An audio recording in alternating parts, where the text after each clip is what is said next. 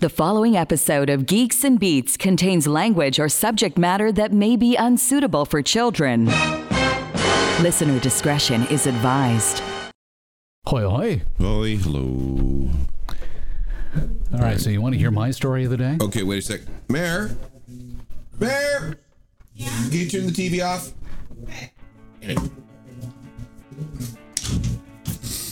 Oh, hang on. Nope, I'm not going to sneeze. Oh, yes, you are. No, I'm not. Hang on. You can hold it back? I can hold it back. Are you sure? Yeah. So you're going to be fighting it the whole time? No. All right, if you say so. Here we go. Here we go. Here we go. Here we go. Live from Studio 3B, now with 1.2 billion subscribers on iTunes, Spotify, and GeoCities. This is the world's most popular podcast with Alan Cross and Michael Hainsworth, featuring musical guest Sting. The science of drummers. We'll find out what happens to the body during that big drum solo. Dr. Nadia Azar of the University of Windsor's Ergonomics and Biomechanics Lab joins us to speak about this very important area of study. If you can't tell, Alan's a drummer. Yes, that's true. You're a regular Gene Krupa. And now, ladies and gentlemen, Alan Cross and Michael Hainsworth. Okay, so let me preface this by saying I've already had my pre-show martini at the restaurant, where my wife is sitting beside my daughter across from me. Is this the same restaurant we go to all the time? No, actually. Oh, different one. Okay, A different one. But to your point, I am a creature of habit. Yes, I know you are, but sorry, I interrupted. Go ahead. And it's a beautiful, beautiful night. We had a great weekend. And it's crowded. Everybody wants to be out on the patio kind of thing. And everybody wants to be having a lovely night. And on the speaker system at the restaurant comes one of my all-time favorite songs. Amidst the crush of noise, bleeding through, I hear the New Radicals, You Only Get What You Give. Okay. So immediately that would put me off my meal, but anyway. Really? Yeah. Oh, I love that song. And it was actually the anthem after I left BNN when it came to sort of lifting myself up and reminding myself that I am the guider of my own destiny. Anyway. Yes, you are woman, you are strong. Hear your roar.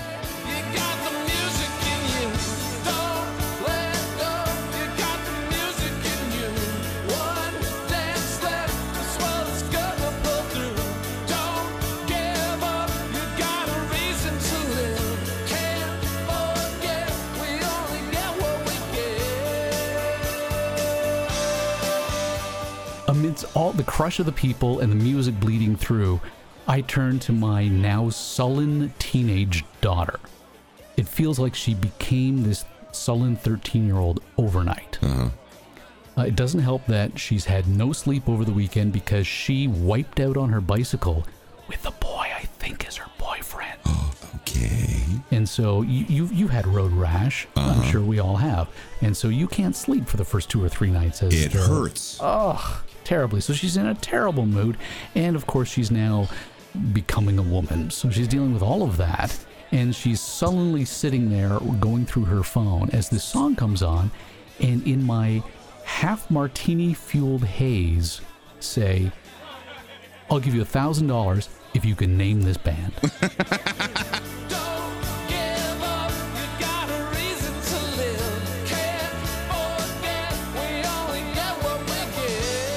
And my wife leans in and she whispers, New Radicals. I'm like, yes. Shh. I said, you can use any means possible between now and the end of the song to figure out this song, because I know it's way too loud for her to say, hey Siri, what's this song? And have it actually figure out what the song is. The kid's a little smarter than I think, and starts typing in the lyrics as she's hearing them. Oh no. And before the song is anywhere near over, it goes, New Radicals, only get what you give. And my jaw hits the floor.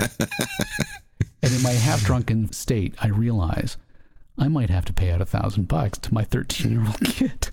Yeah, based on a music challenge for a song from the late 90s. I turn to my wife for support on this, and she goes, You said any means possible, man. She had the phone in front of her. You owe her $1,000. Yes, that's true. And I say, you do realize that half that money is yours. She goes, yeah, I do.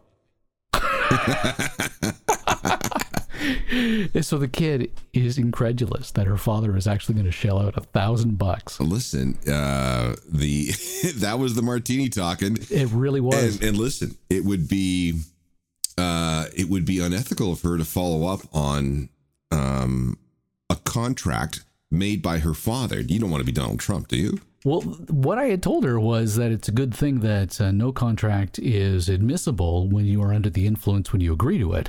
And wifey overruled me on that. Yeah, so I said to her, well, I was planning to buy the new VR headset for you, but guess I'm not doing that now. Here's your $1,000. Guess not. Now back to King Croup and syncopated style. Want to show your love of the world's most popular podcast, but don't want to open your wallet? Rate and review The Big Show on iTunes and Stitcher. We're not above bribing you either. The craziest review could win you free crap from the Geeks and Beats swag store. So you, sir, we've learned a long time ago, are a drummer. I am, and I have blessedly been able to avoid any sort of physical ailments as a result of it. Well, that's because you never went big. Well, when I was teaching 4 days a week, I did have a little bit of carpal tunnel, and I did have a little bit of lower back pain because of sitting on the throne. But I'm certain. No, that's what you call it. Is that what you call it? The throne? Do you think I would bring that up? Really? I had no idea. It's a drummer's throne. The little stool that the drummer uses is called a throne? Yes. Isn't that a little bit embarrassing? You know what? Well, listen, drummers take a lot of stick, so to speak. Yeah. It's nice to be able to... it's the only thing you got is what you're saying, and therefore I shouldn't shit all over it. Yes, exactly. All right, well, let's get some perspective on what it's like to be a pro drummer from University of Windsor's Dr. Nadia Azar. She joins us now from her home office. Good to have you with us. Thanks very much for having me. So as an associate professor in the ergonomics and biomechanics lab, it's your day job to study drummers? Well, it's my day job to do research in addition to the teaching that I do. And so for the research that I do, at least for some of it, I study the physical demands of playing the drums. And there are plenty of them. And there are very many of them, yes. Okay, now let's go through them. Okay. Lest anybody is listening who has a kid that wants to get into drums. Because I got to say, I don't know anything about drums, but I do know that in the world of bands, the drummer is the one who is the butt of the jokes outside of the bass player. Yeah, that does happen. But in my opinion, the drummer is the one who's working the hardest. Yes. I bet. So, yeah, in terms of the physical demands, I mean, all you have to do is look at a drummer and see how sweaty they are to get a sense of how hard they're working. But yeah, playing the drums is, first of all, an incredible exercise in coordination because you're basically having to coordinate 4 moving limbs, and oftentimes they're all doing different things, but trying to keep the same time. So trying to coordinate that from a motor control perspective is impressive to begin with. So you studied the biomechanics of motor control in a novice versus a skilled drummer. And what did you learn? Well, that's one of the projects that we're actually kind of starting to get into. So we haven't been collecting data on that yet. What are you looking to collect? What are you looking to learn? Well, one of the things that we want to look at is what the muscle activation patterns look like in a professional drummer compared to a novice drummer or someone who's really even never played the drums. There was an interesting study done by Stu McGill at the University of Waterloo who looked at this pattern of muscle activation when I think it was MMA fighters when they punch, and how their muscles activate in this very specific double peak way that helps them to, like, basically 2 activation phases, and this helps them to achieve a really hard punch or kick. And so one of the things that we want to look at is to see if this same phenomenon happens in professional drummers as it does in other professional athletes. Is this kind of a variation of marathon racers versus sprinters, where you've got 2 types of muscles? You've got slow twitch and fast twitch, and depending on what your genetics gave you, that determines your success as a runner? I don't know necessarily that having one it's profile. okay to say no. No, I don't know in terms of applying that to drummers and what would be, the best case scenario for a drummer. I think really you would need a mix of both, because you need the slow twitch fibers or your endurance fibers. So those are the ones that the marathon runners have more of. They don't fatigue as quickly. And so when you have a lot of those, it means you can use those muscles for a long period of time and they don't fatigue as quickly as the fast twitch fibers, which are your power fibers. So those ones can generate a high amount of force in a very short amount of time, but they also fatigue the fastest. So if you have a lot of those, you're a good sprinter, you're very powerful, but you may not have the same endurance levels. For a drummer who needs both endurance and power, I would think that they would need to, their best case scenario is having a pretty good split of the two, possibly even maybe more on the endurance side. One of the things about playing drums is that you're balancing your entire weight on your coccyx. Mm-hmm. You're sitting in such a way that your arms and legs don't necessarily provide you with any balance or proper orientation. So your lower back and your hips end up taking an awful lot of the force, not only from flailing your limbs around all over the place, but also from just holding your body in place. That's right. And core muscles as well, abdominal strength, to keep your back muscles and core muscles to keep you upright on the stool while the movement of your arms and legs is actually working to unbalance you. They do take a lot of the brunt of that. And actually that question exactly is what sort of got me interested in this whole research stream to begin with. I was at a Dream Theater concert and I was watching Mike Mangini playing. And if you know Dream Theater and you know Mike, he's a fantastic drummer, one of the best in the world. Here he is, everyone. The one, the only, the man under the kit, the monstrous kit, Mike Mangini!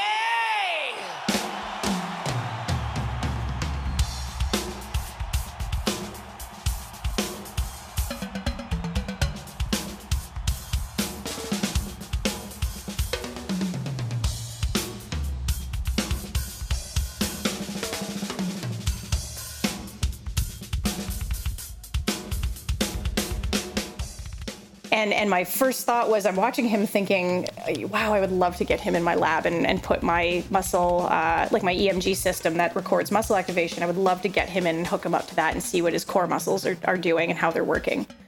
And that kind of led to, there was a snowball effect. I actually got in touch with Mike. We ended up talking about doing some research, and one thing led to another. And 2.5 years later, this is the bulk of what I do.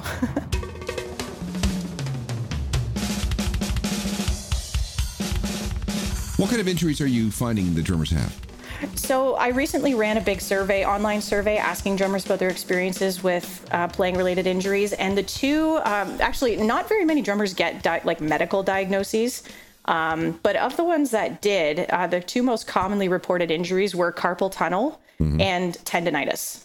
Yeah, those are two things that have hurt both Neil Peart of Rush severely and Phil Collins, who is in really bad shape from playing all those gigs.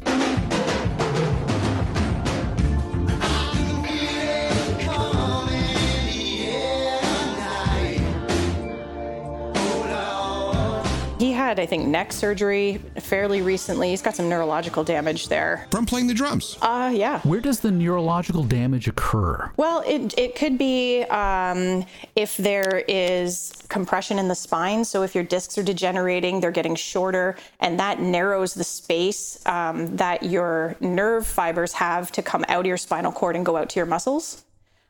So if that space is putting pressure on those nerves, that can impact their ability to function and carry signals both to and from the spinal cord. So does playing the drums change your skeletal system altogether?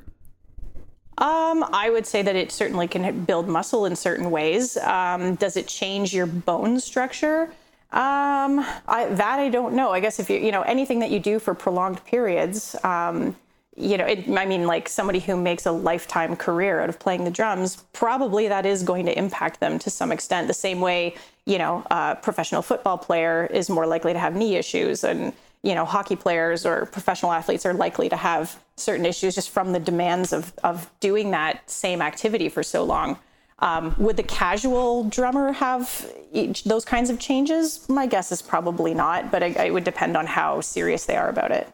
Who's the favorite drummer you've worked on so far? I can't say that. They've all been great. Okay, wait a second. So what is your love of drums? Where did that come from? I took music lessons as a kid. Music was always a part of my life. I played the piano for 9 years. I did play the drums a little bit when I was in my early teens. Nothing, formal. My best friend's cousin set up his drum set in her basement, and we spent the summer learning how to play. But I've just always been around it. 2 of my uncles were drummers. My husband is a drummer. His brother is a drummer. So I've just kind of always been around it. And just as a music fan, and, like I said, when I was watching Mike playing, and just all kind of came together. So you like hanging out with, not the smartest guys, but the nicest guys. Hey. Actually, there have been some interesting studies about brain function in drummers and how they are better at certain types of reasoning and skills. Like what? Oh, tell us about that. Yeah. There have been some neurological studies, like looking at brain, like function in different regions of the brain, like MRI studies. And I read this about 1.5 years ago, so now I can't remember all the details. But they did show that, because that's the thing, right? The joke is that, the drummers aren't the smartest group and that sort of thing. But it actually turns out that they kind of are. I told you. And in terms of their timekeeping and things like that, that's a pretty precise thing to be able to grasp. And not everybody, drummers' brains are a little bit different in a way that they can accurately keep that kind of time, whereas other people can't. Yeah, there's that old musician's joke that goes, there are 3 kinds of drummers in the world: those who can count and those who can't. Right, yeah. Yeah, that's funny. Yeah, way to go. So the neuroscientist David Eagleman is quoted in The New Yorker as being a man obsessed with time, and found out that in an experiment he conducted with various professional drummers at Brian Eno's studio, that because Eno had this theory that drummers have a unique mental makeup, that apparently he was right. Yes. And that the test showed that there was a huge statistical difference between the drummer's timing and that of the test subjects. And we know that there's something anatomically different about a drummer, and their ability to keep time gives them an intuitive understanding of the rhythmic patterns they perceive around them. Mm-hmm. And I think that has something to do with the size of certain brain regions that are responsible for different functions, whether it's the timekeeping or a certain motor control area. I'm not sure if they elaborated on it in that article. So you're doing some research right now. I have a couple different projects going. One is that I am monitoring professional drummers. I monitor their heart rate and their energy expenditure while they're playing live on stage. So that one's really fun because it's a really accessible way to demonstrate to people who aren't academics how strenuous playing the drums is in terms that they understand. So I publish all of this on my social media for every drummer that I work with. I report on how many calories they burned through the show and what their maximum heart rate was and how much time they spent in the different activity categories that are defined by the American College of Sports Medicine. Which is really neat because it's really high in terms of how much time they're spending in those categories. But so that's one that's ongoing. The other one is the drummer injury survey that I told you about. I ran that about 1 year ago, and we're still analyzing. We got a ton of data. The survey was really big. It asked questions about people's experiences with playing-related injuries, but also a lot about their lifestyle and playing-related characteristics, so that I can try to get a sense of which of those characteristics might be related to reporting more or less injuries. So we're still working on that. I have a student who's looking at some of that this summer, as well as myself. And I have another student who is just finishing up a study where we used 3-dimensional motion capture technology to basically track drummers' full body motion while playing the drums. Her study was focusing on the upper limb, because of what we found in the survey about the upper limb being the most frequently injured body part for a drummer. So we wanted to see what the joint angles and what the postures were looking like while playing the drums in real time. So she's wrapping that up right now. She's got a couple more people that she's collecting data on in the lab, and then she'll be finishing that up. So there's some pretty remarkable technology you're employing to be able to keep track of this sort of thing, particularly if you're using motion capture. Yeah. Yes, we're very, very delicate creatures. We need to know we're actually putting ourselves through when it comes to our love of music. Yeah, the motion capture technology is really neat. There are a few different systems that allow us to do this, and we have them in the lab. But the one in particular that I'm using is called the XSense motion capture system. And it's used a lot in video game and film animation for the way they basically animate avatars over people who are, wearing the suit and tracking their motion. So you're using the same technology as Gollum from Lord of the Rings. Similar technology. That one's actually a little bit different. We do have that system as well, but I can't use it with drummers because that system requires a line of sight. Like the cameras that pick up those little white dots have to be able to see all the dots, which you can't do that if you're sitting behind a drum kit. It's true. Particularly if you're drumming away with the blur. Yeah, I mean, the system, it collects, I'm trying to think of that one. I think it samples at about 50 images per second, which is a lot for basic motion. So it actually doesn't do too bad with blurring. But the problem being the line of sight, that wasn't going to work for us. So we looked to this other system instead, which is based on inertial measurements. So these sensors are worn on specific parts of the body, and they contain accelerometers and gyroscopes and magnetometers. And between the three of those, they're able to track three-dimensional positions without the need for wires or cameras or anything like that. So it's ideal for drummers because there's nothing to impede their motion, like cables and wires. And also, I don't need cameras. I don't need a clear line of sight. The sensors they wear just pick up the position based on those other types of sensors. You do realize that if you laid these sensors out on some of the world's best drummers, that you could record how they play their craft, really, and then recreate it in artificial intelligence, and they could live forever. Here we go. Yeah, I actually would really like to get some of the professional drummers I've worked with. I would love to get them to come to my lab. The dream is to get them to come to my lab with their own drum sets. Whether or not that's going to happen, we will see. Why does it make a difference? You know how much stuff there is to haul around? Yeah. And then drummers are very picky about their setups, which means that if you put them at any drum kit, they're not going to play the way that they would on their home kit. Right. So you need to have, if you're going to have any kind of study, you have to make sure that all the variables are the same. You're going to be able to replace these drummers in 50 years. I don't know about that. I don't know because about that either. There's a certain amount of soul that a human brings to it. And this is why drum machines haven't replaced drummers, right? See? So, yeah. It touched a nerve with Alan, I think. Doctor, thank you so much for your time. Oh, no problem. Thanks for having me. Dr. Nadia Azar is an associate professor at the Ergonomics and Biomechanics Lab at the University of Windsor. London, Bangkok, New York, Cincinnati. From the worldwide headquarters of Geeks and Beats magazine, this is a G&B News Update. I'm on my way to Winnipeg tomorrow evening because I have to do a TEDx talk on Wednesday. I'm really looking forward to hearing how well that goes. Yeah, and I'm going a day early because they insist on a big, long rehearsal on Tuesday. So we'll see. I'm looking forward to it. Mm-hmm. We want to say thank you to Thomas Foster, who's been listening to you since he was in university in the 1990s and Geeks and Beats since it started. He is now jumping ship from Patreon to the PayPal recurring model, where you can become a member of the World's Worst Intern program by paying us $1 a week to work on the show, do no actual work, get no actual credit. Thomas has jumped into that pool as well, alongside others, including Jeremy Porters. We want to say thank you to both of them. Thank you very much. We really do appreciate it. We are trying to raise enough money to get to CES in January, which is not going to be very cheap. No. Michael estimates it, and he's the money guy behind this, obviously. He estimates the cost of being approximately $10,000 Canadian, right? Yep, Canadian dollars. Any help that you can provide would be greatly appreciated. Now, you have to understand, too, that when we go to Las Vegas, and I think we proved this last time, we aren't going there to, for hookers and blow. Not primarily, no. Well, primarily, but we're actually going there for work, and we do plan to report back to the listenership about everything that's happening at CES. So please, people, understand that this is a illegitimate sort of thing.